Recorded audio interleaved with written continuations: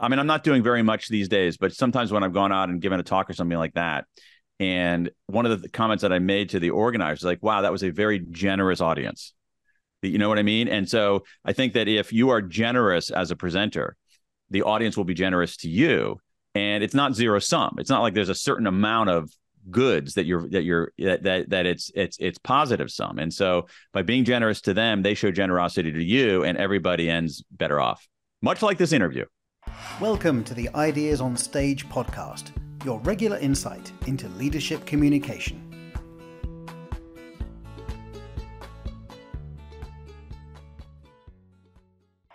Hey, Dan, welcome to the show. It's a pleasure to be here. Thank you. The pleasure is all mine. As I told you before we got started, I've been following your work, Dan, for many years. So I'm super excited. I appreciate you taking the time and sharing your ideas. And I want to start with something which is very much connected to the theme of our podcast, communication, public speaking, presenting. In preparation for this conversation, I did some research, and I found out something that I didn't know, which is that many years ago, you worked as a chief speech writer for the then Vice President Al Gore. That is true. Wow, I didn't know that. And then what happened? Then I decided I didn't want to spend the rest of my life in politics, and that I really wanted to go out and become a writer of my own stuff under my own byline. So, but I started out earlier in my life working in politics. And you've done, and I stumbled into becoming a speechwriter because I was a pretty fast typist. And you've done well. And talking about speech writing, speeches in general, your TED Talk, which for our listeners, highly recommend, a fantastic talk presentation, the Puzzle of Motivation, if I remember the title well. I guess, Dan, that was connected to your work on Drive, I guess, which is the science behind what motivates people. And now the last time I checked, that talk has been viewed more than 11 million times, like huge. It would be very useful, I'm sure, for our listeners. Can you share something about your experience either preparing for or giving a TED Talk? Well, I mean, I think it's more instructive to talk about all talks. I mean, I don't think there's anything special about TED Talks. In fact, I think that in many ways, TED Talks have become, some of them are good, but I think they've become a bit of a cliche at this point. I gave that one a long time ago, and in that time, I feel like everyone and their brother has given a TED Talk, which is probably a good thing. But to me, they all kind of sound alike. And in terms of the preparation for anything, any kind of talk or any kind of presentation, I mean, it's pretty standard. You have to think about who's the audience, what does the audience know, what does the audience need, and how can you convey that in as concise and clear and compelling a way as possible, and then you hone and hone and hone and practice and practice and practice. Yeah. I agree 100%. And you mentioned a couple of questions, like who's the audience? What do they know? What do they need? I think it was in one of your books, To Sell is Human, there is a chapter on pitching, and you invite people to, in preparation for a pitch, for a presentation, when we want to, of course, we need to identify our key messages. You say that your key messages will be the answer to 3 key questions. What do you want your audience to know? Yep. What do you want them to feel? Yep. What do you want them to do? Which is exactly then what we do when we work with our clients as presentation coaches during brainstorming sessions. Tell us more about the power of these 3 questions. What do you want your audience to know, believe, and do? Yeah, I mean, I think that offers an incredibly useful form. I'm just agreeing with you that it's an incredibly useful form of preparation. What it forces you to do is think about the point of the exercise and who you're talking to. One of the things that amazes me, it's true in writing, it's true in people giving presentations, is that you don't get any. Sometimes you think that they haven't even thought about who the audience is, and and it's all about them. And so I think that what you want to do in a presentation, I think is also true in writing as well, is you want to have the focus on the audience. And those three levels, we think of them as levels or three different compartments or three different pathways into understanding. I think that you have to have that kind of three-dimensional view. You want people to know something. All right. You don't want. I think it's empty-headed if you're just trying to get people to feel. You want them to know something, but I also think that it's a little impoverished if you only want them to know something. Now, there's certain circumstances where the whole point of your presentation is to convey knowledge to people. If the only purpose is to convey knowledge, then I'm not sure a speech is the ideal form of doing that. I mean, I think you might as well just write a short memo or write a piece. So you want people to know something. You want people to feel something. And that doesn't have to be anything grandiose. It doesn't have to be that you want them to be moved in a way that they might be moved by a great symphony or a great piece of art. You might just want them to feel a sense of relief that they have clarity on something that previously was confusing. And it's important to understand that the knowing and the feeling, while I'm describing them as separate compartments in a sense, they're actually intertwined. That when people feel something, they know it better. When people know something, they open the pathways to feel it more deeply. So what do you want them to know? What do you want them to feel? But also, and this is actually one of the rare instances when my experience as a speechwriter was really helpful, which is that especially in politics, when you are giving a speech, and this when I was writing speeches in politics, we weren't simply getting people to feel or to know. We wanted them to do something. We wanted them to pass. We wanted them to call their member of Congress to pass a piece of legislation. We wanted them to come out and vote for our team rather than the other team. We wanted them to, take an action, on a piece of legislation. We wanted people to do something. And so to me, I'm not suggesting that people necessarily create the presentation precisely that way. Here's what I want you to know. Here's what I want you to feel. Here's what I want you to do. But I think that those three questions help you really, really think through the point of the exercise. And if you get those questions right, in general, you're going to be fine. Yeah. And Dan, I think that it's not just in politics. In most cases, in many other communication contexts, you're right. We want the audience to do something. I agree. At the very least, we want them to feel something, because you're right. If the whole point is just to share some information, fine, but there's no need. Most likely, there's no need to give a presentation. Yeah, there are more efficient ways sometimes to convey information. I mean, the reason the reason that we have lectures as a way to convey information. I'm not saying that it's a terrible way to do that, but you have to think the reason we had that is that for thousands of years, before there was writing and printing, we had an oral tradition of that's how you conveyed information. And so we still have the artifact of that today, when in fact there are many other there are other ways to convey pure information. I think there is something inherently powerful, as you know, about one human being in front of another human being or a group of human beings, face to face, making their case, telling their story, trying to convince them. I think there's something inherently beautiful about that, and something inherently compelling about that. But it has to be multidimensional. The unidimensional thing of just simply conveying information is a waste. It's missing something. And you've shared so many insights and practical tips and frameworks, and especially from this perspective in your book, To Sell is Human. We are going to go back there. But first, Dan, I wanted to ask you something about A Whole New Mind that you wrote years ago. And in that book, you predicted that the future would belong to right brain thinkers.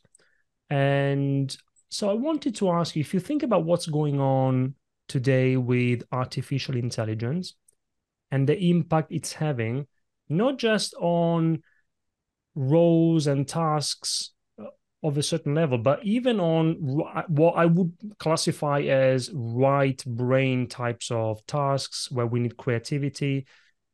To what extent do you think that your prediction is still relevant?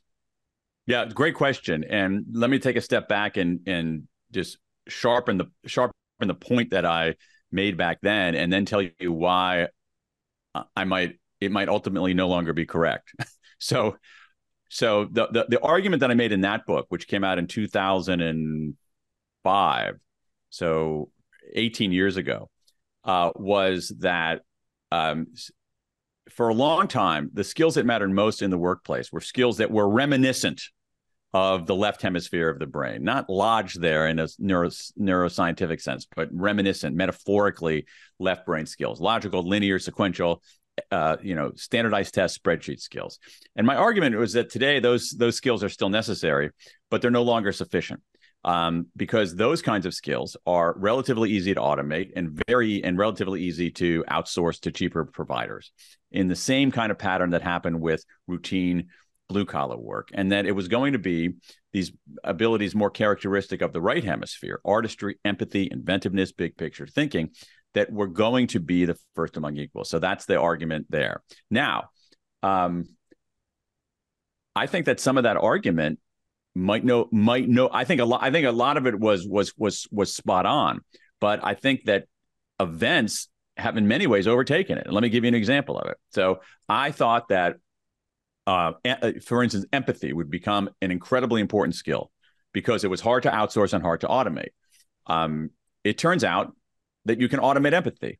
There's a paper that I just read literally last night that showed that physicians, when in responding to patients, you had a large language model responding to patients, and then you had physicians responding to patients, and they captured the interactions, and then they showed them to another panel of people who had no idea where these interactions came from, and said, rate them on the empathy. And the large language models crushed the real physicians in empathy. So that's a shocker. Okay, that's a big deal. I said in that book that, writing at the time, that software had a very difficult time recognizing faces, let alone facial expressions. Done. Software does a brilliant job of recognizing faces now, and actually facial expressions too. Although there's some sort of disagreement now about the universality of facial expressions, but we'll leave that aside for a moment. So I think that argument was right, was pretty darn good for a while, but I think it's no longer as solid as I thought. Now, what are the consequences of that? And what I think is that I don't believe. Let's go back to empathy. I think it's a fascinating issue, and let's go back to physicians. I don't think that large language models or other forms of AI will replace physicians. I don't think that, but I do think that physicians, like almost every profession in the future, is going to be assisted and augmented by these kinds of things, and that the capacity of these large language models to convey, say, empathy, are actually going to help physicians become more empathic. So in a sense, I think empathy becomes a much more important skill. I think that how we get there is profoundly different than anything that I imagined way back when. And recently, Dan, I think it was a few weeks ago, maybe a few months ago, I saw one of your posts on LinkedIn. You said it's not the challenge here, or the risk here is not that AI will replace humans. You say, really, we are talking about the fact that humans using AI will replace humans not using AI. And I think that's what you meant with the example of Yeah, this. yeah, and again, just to be fair on that, I don't think that's that profound of an insight. I think that basically a lot of people are, I think a lot of people who are paying attention are coming to that conclusion. In the same way, I mean, we can analogize to other kinds of things. So, imagine trying to do your job or my job without using a search engine.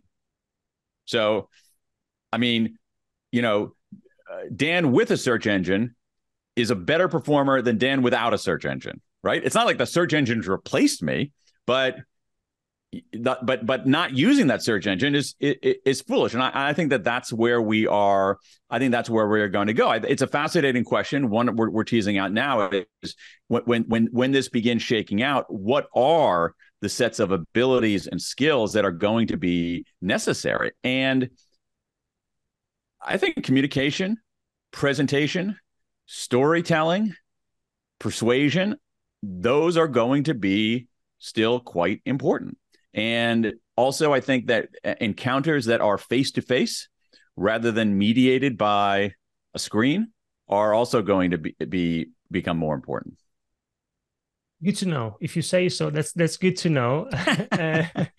And I would like to stay, if you don't mind, to the concept of empathy. Now, regardless of whether or not it's human empathy or amplified by technology, but I remember that in A Whole New Mind, but also in To Sell Is Human, in your work in general, you talk a lot about the power of empathy. You say that leadership is about empathy. Again, apart from technology, tell us more about the power of empathy, the idea of putting yourself in the audience's shoes. And I'm asking Dan because, of course, it's super important in leadership, in work in general. But again, if we think about this podcast, communication, I think the key word is empathy. Tell us more. It's a great question, and it really connects to your earlier question about those three questions. So let's talk about what empathy is. Empathy is there's a slight difference between what social psychology, what sort of social scientists writ large call empathy, and what social scientists writ large call perspective taking.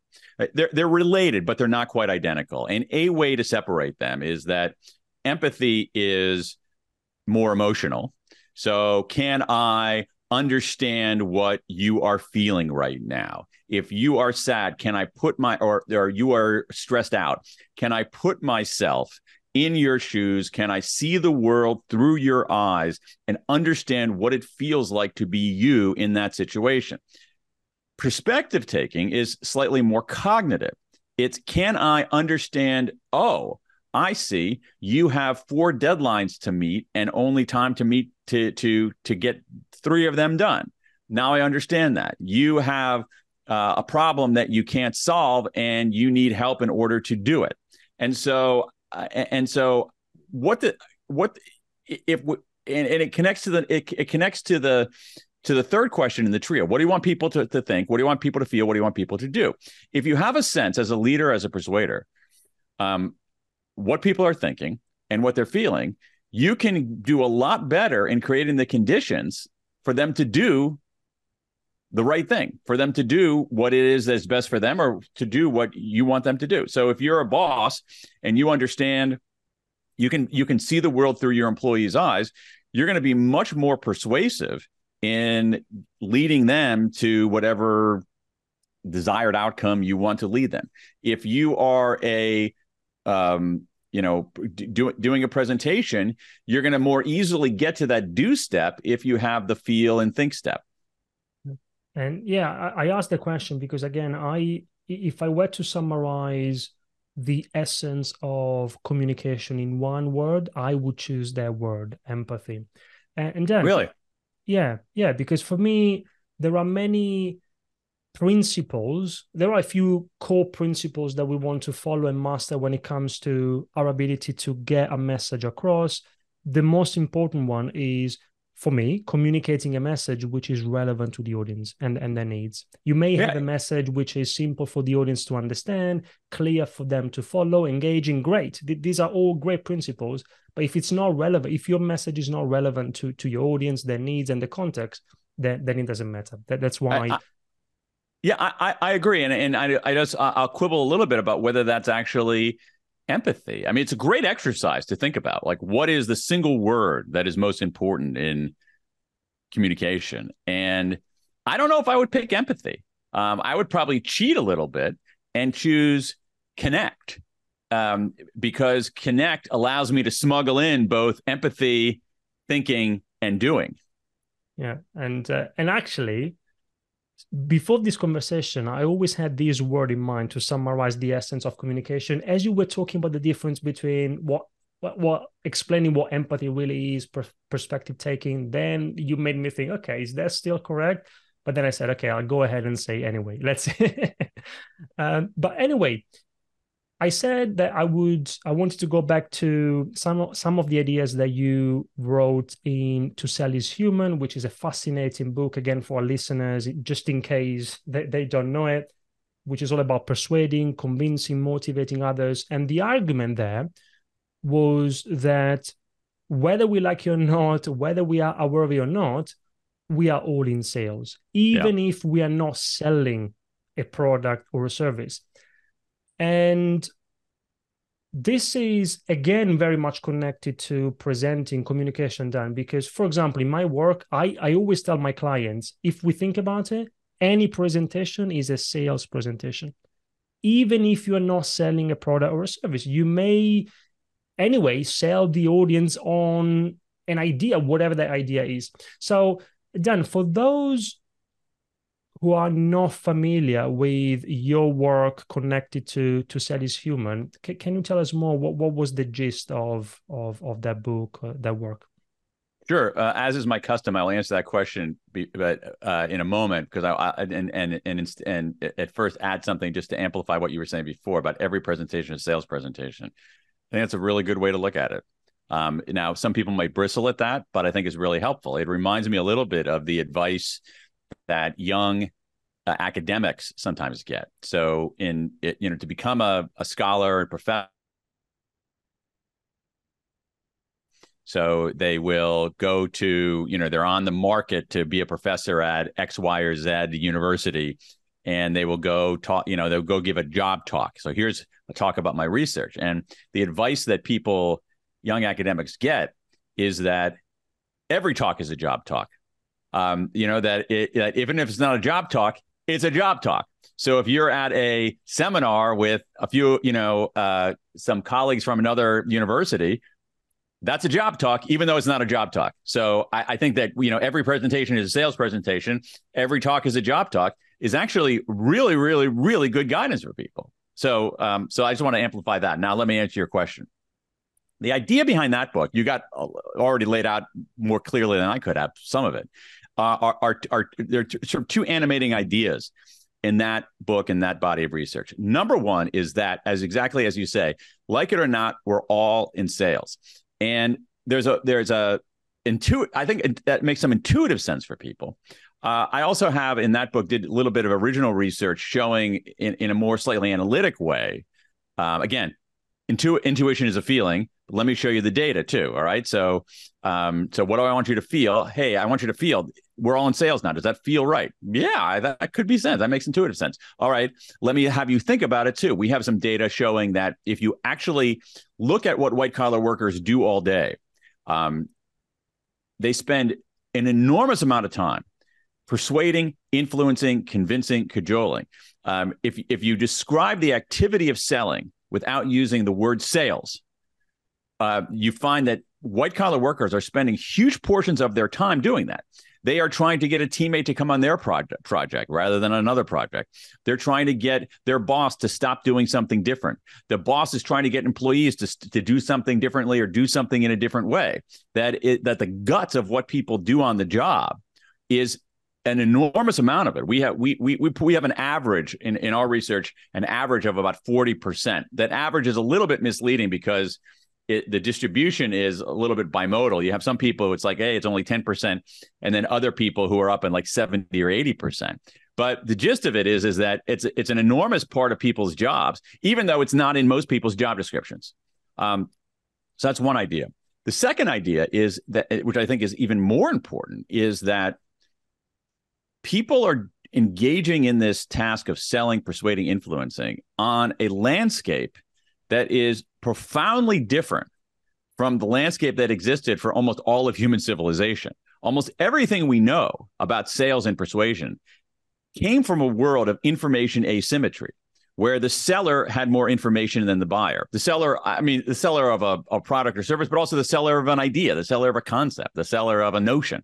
And in fact, it was so profound, this information asymmetry. It's why we have throughout the world, basically, in both in legal systems and also in customs of commerce, the principle of buyer beware. Buyers have to beware because sellers have an advantage. Information asymmetry essentially defined the whole sales relationship.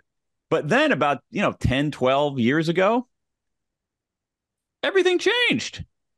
We don't live in a world of information. We live less and less in a world of information asymmetry. We live in a world of greater and greater information parity. And so that change is as significant a change in business as we've encountered. It's, to me, it's arguably, maybe not quite as significant as I think the implications of artificial intelligence are going to be, but it's a big deal. It's transformed almost everything we do in commerce. And so what we have is you got people spending enormous amount of their time selling, but doing it on a landscape that is completely new and unfamiliar. So those are the animating ideas in that book. And one of the insights you've shared in that book, many, but one in particular, I found it so useful. And again, Dan, it's super connected to the work we do with our clients. You talk about the importance of communicating the 1%. Yeah. Which is the essence of an idea. Now, I can tell you that what I see all the time, one of the biggest challenges when we work with our clients, either then in preparation for an actual presentation or simply because they simply want to improve their presentation, their communication skills, is that most people, and we are talking about people who know a lot about what, maybe because of that, they know so much about what they do, what they want to talk about. They're so close to their idea that instead of the 1%, they communicate the 99%. So tell us more about the concept. What do we mean by communicating the 1%, and why is it so important? Well, it's important again, like a lot of the stuff you've been talking about, in part as a thinking skill.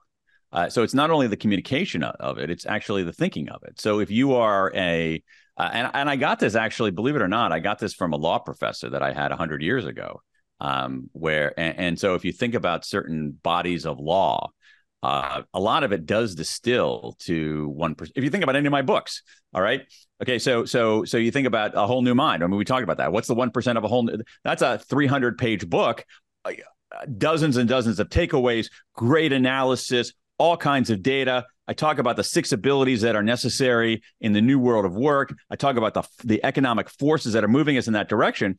But the 1% is that the skills that used to get you into the middle class, logical, linear, sequential skills, are necessary but no longer sufficient. And the skills that we've overlooked and undervalued, artistry, empathy, inventiveness, big picture thinking, are becoming the first among equals. That's the 1%. All right. That's a sentence in a book that contains thousands and thousands and thousands of sentences, and so it's also a thinking exercise. It's a thinking exercise, and I think a lot of times when people can't articulate the 1%, it's because they haven't thought it through, or there isn't one.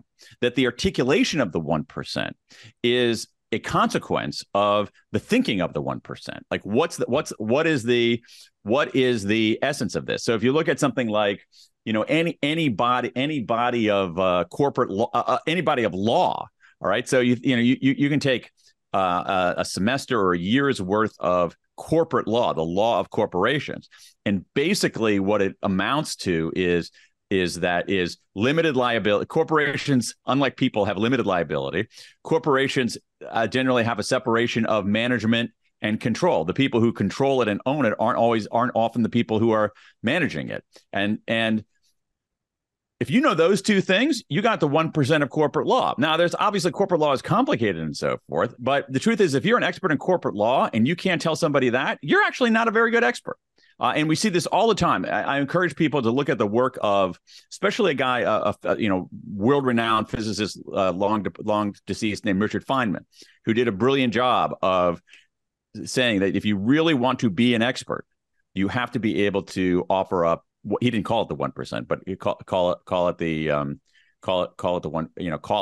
What he didn't call it the 1%, but that's what he meant. And so I've totally spaced out on your actual question, but the gist of it is that if you that expertise is as much about, perhaps even more about, clarity and simplicity as it is about volume. Hi there. Before we continue with this episode, I just wanted to take a moment to share with you some resources that I believe would be super useful for you. The first one is my book, Confident Presenter. Check it out. You can find it on Amazon. I'm going to include the link in the show notes. It's a book for business owners, leaders, and the teams who want to become more credible, confident, and convincing presenters. To make the most of the book, take the Confident Presenter Scorecard, which is an online tool that allows you to assess your current presentation skills in less than 3 minutes for free. You just need to answer a few questions. The scorecard will give you a score from 0 to 100%. It will tell you what that score means for you, and it will also identify opportunities for improvement. And then the last thing is my web class. I often run free presentation skills web classes where I go through my own process for creating my own presentations and those of our clients. So if you're interested, I'd love to see you there. I'm going to include all the links in the show notes. Thank you so much for listening to a podcast. It means the world to me. Now, let's jump back into the conversation. You mentioned Richard Feynman, and also like today, I don't know what you think, but in the US, he's famous worldwide. A great, in this case, science communicator is Neil deGrasse Tyson, I think, Dan. He's able to communicate science in a way which is simple for many people to understand. In the UK, we have Brian Cox, who does similar work. Again, great communicator. And they stand on the shoulders of people like Richard Feynman and Carl Sagan. Exactly. Yeah. Two Americans, but Yeah. And staying here to sell is human, those ideas. Again, we talked about before, there's a chapter on pitching. And there is another super useful insight there, which is you say that the purpose of a pitch or a presentation in general is not often, the purpose is not to sell the audience on, like immediately to sell the audience on your idea, whatever that is, but often the purpose is to communicate something which is so compelling that at least it starts a conversation. And then, of course, then ultimately the objective is to arrive at an outcome which works for both parties. And I think then this is so, if we think about it, so if I think about my work, it's so powerful because often what I see, for example, we have a presenter, a business owner, a business leader. Again, it's a sales presentation. They want to sell something, a product, a service, an idea. And they think, maybe it's a group presentation, they think that their objective is to sell the audience on that product, on that service in the group presentation. Whereas often it would be much better to just take them to the next step, whatever the next step is. And it could be that you want to invite the audience to express an interest in a follow-up conversation, one-to-one with you or with your team to learn more about what you do. So again, I don't want to give the answer for you, but tell us more about this insight around the actual purpose of a presentation or a pitch, which is not like immediately selling. Yeah, I think this guidance is, I think you did a good job of articulating the big points. This is really guidance about pitching per se, which is a little bit more about selling in the pure sense. And this is based on some research done several years ago by scholars at University of California, Davis, and at Stanford University, who followed around screenwriters who were pitching movies to Hollywood studios and things. And it's pretty remarkable because what they were able to do is they were able to record all of these encounters with the screenwriters and the people to whom they were pitching. And they were trying to understand, like, why were some pitches successful and why were other pitches not successful. So it was really explicitly about pitching. And what they found, which this research totally changed the way I do things. What they found was that the people who were successful in pitching did something very different from the way that I pitched for like 35 years, 40 years. All right. The way that I pitched for 35 years was you go in there and you do a little show, essentially, but, almost like a little vaudeville act, and you dance around and da-da-da-da. And then at the end, you just go, ba-da, and you expect them to start open their checkbooks. Bad way to do it. The pitches that worked the best were pitches that invited the other side in as collaborators. So the response, I know I'm doing something well. Okay, if I get a response to pitching something, say, oh, that's an interesting idea. That worries me. What excites me when I know I'm on the right track, if someone says, that's an interesting idea. Have you ever thought about X, Y, or Z?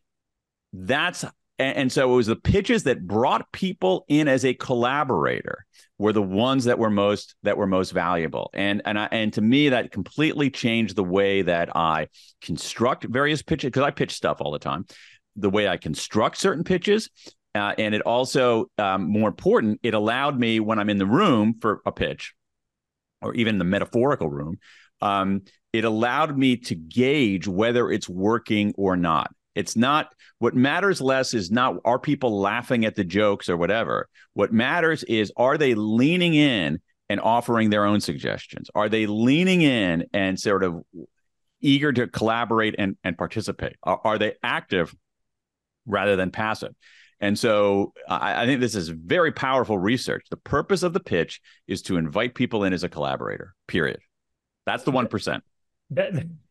That is connected to, you made me think of something which is similar, or it's a connected concept, which is the fact that most presentations are monologues, one-way communication, which is wrong. What we want to do as presenters is we want to create conversations. We want to turn presentations into two-way communication. And we can do that by creating designed conversations, which means that for the audience, it will feel like a conversation, but you as the presenter, you've done the work in advance. You've designed those moments of interaction or conversations in advance, as much as you can. Of course, we can only control what we can control. But then I wanted to also ask you about your insights on the one-word pitch. Again, in To Sell Is Human, you talk about this concept, the one-word pitch. Can you tell us more about this? This is an idea I got from a Brit of all people, Maurice Sachi, the famous ad executive, and he has this really brilliant idea from maybe about 20 years ago called what he calls one-word equity. One-word equity. And so the idea, it's a branding concept, but we can take it and make it useful at the individual level. And the idea is that the goal of a brand is essentially to own one word in the language, so that when people think of that word, they think of you. And when people think of you, they think of that word. A good example of it right now is so successful that there's now an antitrust trial here in Washington, D.C. about it, is Google. When people think of Google, they think of search. When people think of search, they think of Google. And I again, as a thinking exercise, it is a powerful exercise when we think about, okay, what's the one word that encapsulates all of this? You did a version of this earlier when you said, hey, when I think about communication, I think the one word is empathy. Now, it doesn't mean that in the presentation itself, you go, empathy, and then leave. What it means is that you use that, again, all of these concepts are similar. You use that as the theme, as the key, as the almost like the sort of the key in the key in the musical sense, the key in which everything is sung. and it's very useful as a thinking exercise and as a discipline exercise. There was someone who I was just helping out on some interviews for something very important, and the interviews were being done over Zoom.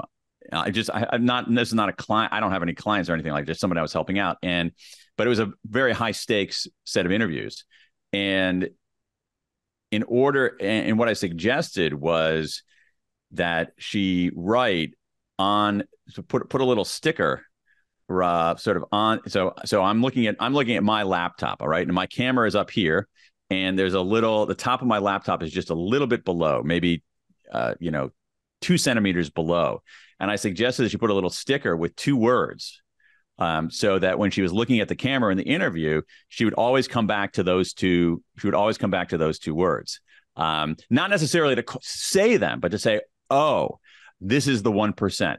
This is why I'm here. This is what I'm trying to convey." I'm curious then, for you, what's your one word? If I think about what we do, I think that the word would be presentations, I guess, or public speaking, but that's 2 words. So I would say presentations.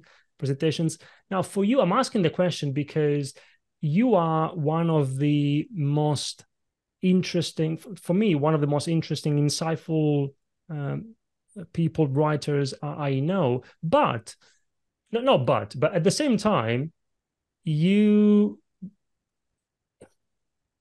go from one topic to another, and I know that there is a connection there, but you talked about what motivates people, you talked about selling, persuading, you wrote about the science of timing, so I read When, for example, a few years ago, and now recently the power of regret. And so what's your one word? It's not something that I am always consciously aware of, but it's something that I have considered, and it's somewhere. It's either rethink or reimagine, something like that. That is what I want to try to do, is get people to look at their own world, look at their own lives, and say, you know what, the way you're thinking about it, the way you're seeing it might not be right. There might be a better way to look at it that's going to be clear, but also going to help you out. So rethink, reimagine, something like that. You're right. If for someone, for someone who's read your books, then yes, it makes a lot of sense. Rethink, reimagine. You're right. Yeah, that makes your point. Yeah. Okay. But I'll go to the deeper part of your question, or sort of the foundation of your question, which is that I just write what I'm interested in.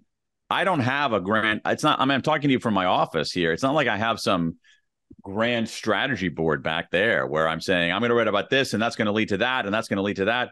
I just write what I'm interested in, because for I guess for 2 reasons. One, writing a book is a giant pain in the ass. And so if you're not really, really interested in it, you're not going to get it done, or you're going to write a bad book. And the second is that if I'm interested in something, chances are a lot of people are interested in it, because I'm not that special. It's not like I have some kind of, incredibly refined taste, So let's take the book. Let's take the book When. I wrote that book about the science of timing because I was making all kinds of decisions about when to do stuff, all kinds of timing decisions, when to do certain work in the day, when to start a project, when to abandon a project. And I didn't know how to do it well. And I wanted to read a book about it. And that book didn't exist. So in order to read that book, I had to write it. And so I figured if I had those questions about when to do stuff, other people had questions about when to do stuff. So that's all that, so there isn't, a lot of times any kind of theme in that particular case is often more visible retrospectively rather than prospectively with a clear strategic intent. Connecting the dots, going backwards. Yeah. Right. And let's close with one question on ambiverts. A few months ago, Dan, you wrote an article, if I remember well, it was in the Washington Post, where you also mentioned some research by Adam Grant, Yeah. where you talk about the idea that, I like what most people think, that the best leaders, the best salespeople are extroverts. You say there is no evidence for that. That doesn't mean that the best leaders or salespeople are introverts. You talk about ambiverts. For those who are not familiar with these, tell us more. Well, I mean, ambivert is a term that's been in the literature in personality psychology for over 100 years. And it describes people who are somewhat introverted and somewhat extroverted. They're not strongly one way or another. And, because of the popularization, the popularization of the concept of introversion and extroversion is different from the way that scientists, personality psychologists analyze introversion and extroversion. So it's not binary. It's not like Myers-Briggs says you're either an I or an E, and that's not right. What you have to see is a spectrum. It's a spectrum, with strong introversion on one side, strong extroversion on the other side. But it's a spectrum, and most of us inhabit somewhere toward the middle of the spectrum. I grew up to become a writer. Big surprise that I'm more introverted than extroverted, but I'm not like hugely strongly hide under my desk introverted, and so I'm slightly more introverted than extroverted, but I'm kind of in the middle, and most of us are. I mean, the distribution of introversion, extroversion in the population is very much a normal distribution, where and this is true across countries, where even though across countries the mean, the midpoint, in America, slightly more, the mean is slightly more extroverted, and say Japan, the mean is slightly more introverted, but the distribution is pretty much a normal distribution. Most of us are a little bit introverted, a little bit extroverted, and it turns out, based on a study that Adam did now about 10 years ago, that the best, exactly as you say, the most effective salespeople were definitely not strong introverts, but definitely not strong extroverts. It was the people in the middle. The ambiverts outperformed everybody else. Dan, if you think about what we talked about today, so many different things, but all connected to the idea of effective communication, persuading, influencing others, and a few other concepts as well. Beyond your own books, which for our listeners, I recommend all of them. I've read all of them. Drive, When. You're very kind to say that. No, but yeah, but I do believe that. And A Whole New Mind, To Sell Is Your Mind. I haven't read yet The Power of Regret, but I know that it will make me rethink what I think about regret for sure. And beyond your own resources, do you have any, it could be one or a few books that come to mind that on all things, say communication in general, that you would recommend to our listeners? Influence by Robert Cialdini, a classic book. Everybody should read it. It is an essential work, period, full stop. I don't think you can be an effective communicator without having read that book. That's how important it is. And that book has been around now for a while. There's another book that's been around for a long while now that I think is essential, which is called Bird by Bird. It's an American book by Anne Lamott, which is about, the importance, especially for writers, of sitting down and creating something, and then making it better and making it better and making it better, and not waiting till you're inspired, not waiting to make something perfect, but just honing and honing and honing and honing and honing and honing and honing, bit by bit, bird by bird. So I think that is an essential book. And the other thing that I would say is less of a book than a practice, which is to be observant and to memorialize things that speak to you. So I'll give you an example. I keep a physical notebook up in my it's actually in my bedroom, for those of you who are curious about that, where every day I write down I often capture it on my phone, but I write down in this notebook a line or two lines that have stuck with me, something that I've read, something that I've heard, something that I've seen, and every single day. And so, I'm about to, these line of day books come in 5-year increments, and I'm filling up the final and 5th year. I'll show you something here. So let me just see what I've collected recently.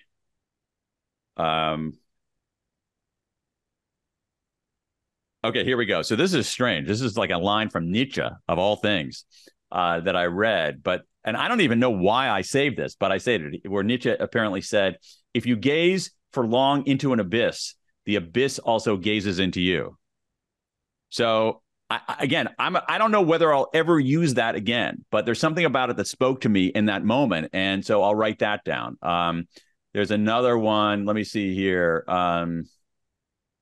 Okay, here's another one. There's a concept that really stuck with me that I read in an article on Sunday, and it's from a guy whom I never heard of before. He's an anthropologist named Michael Tausig, of what he calls public secrets, which is something that is privately known but collectively denied.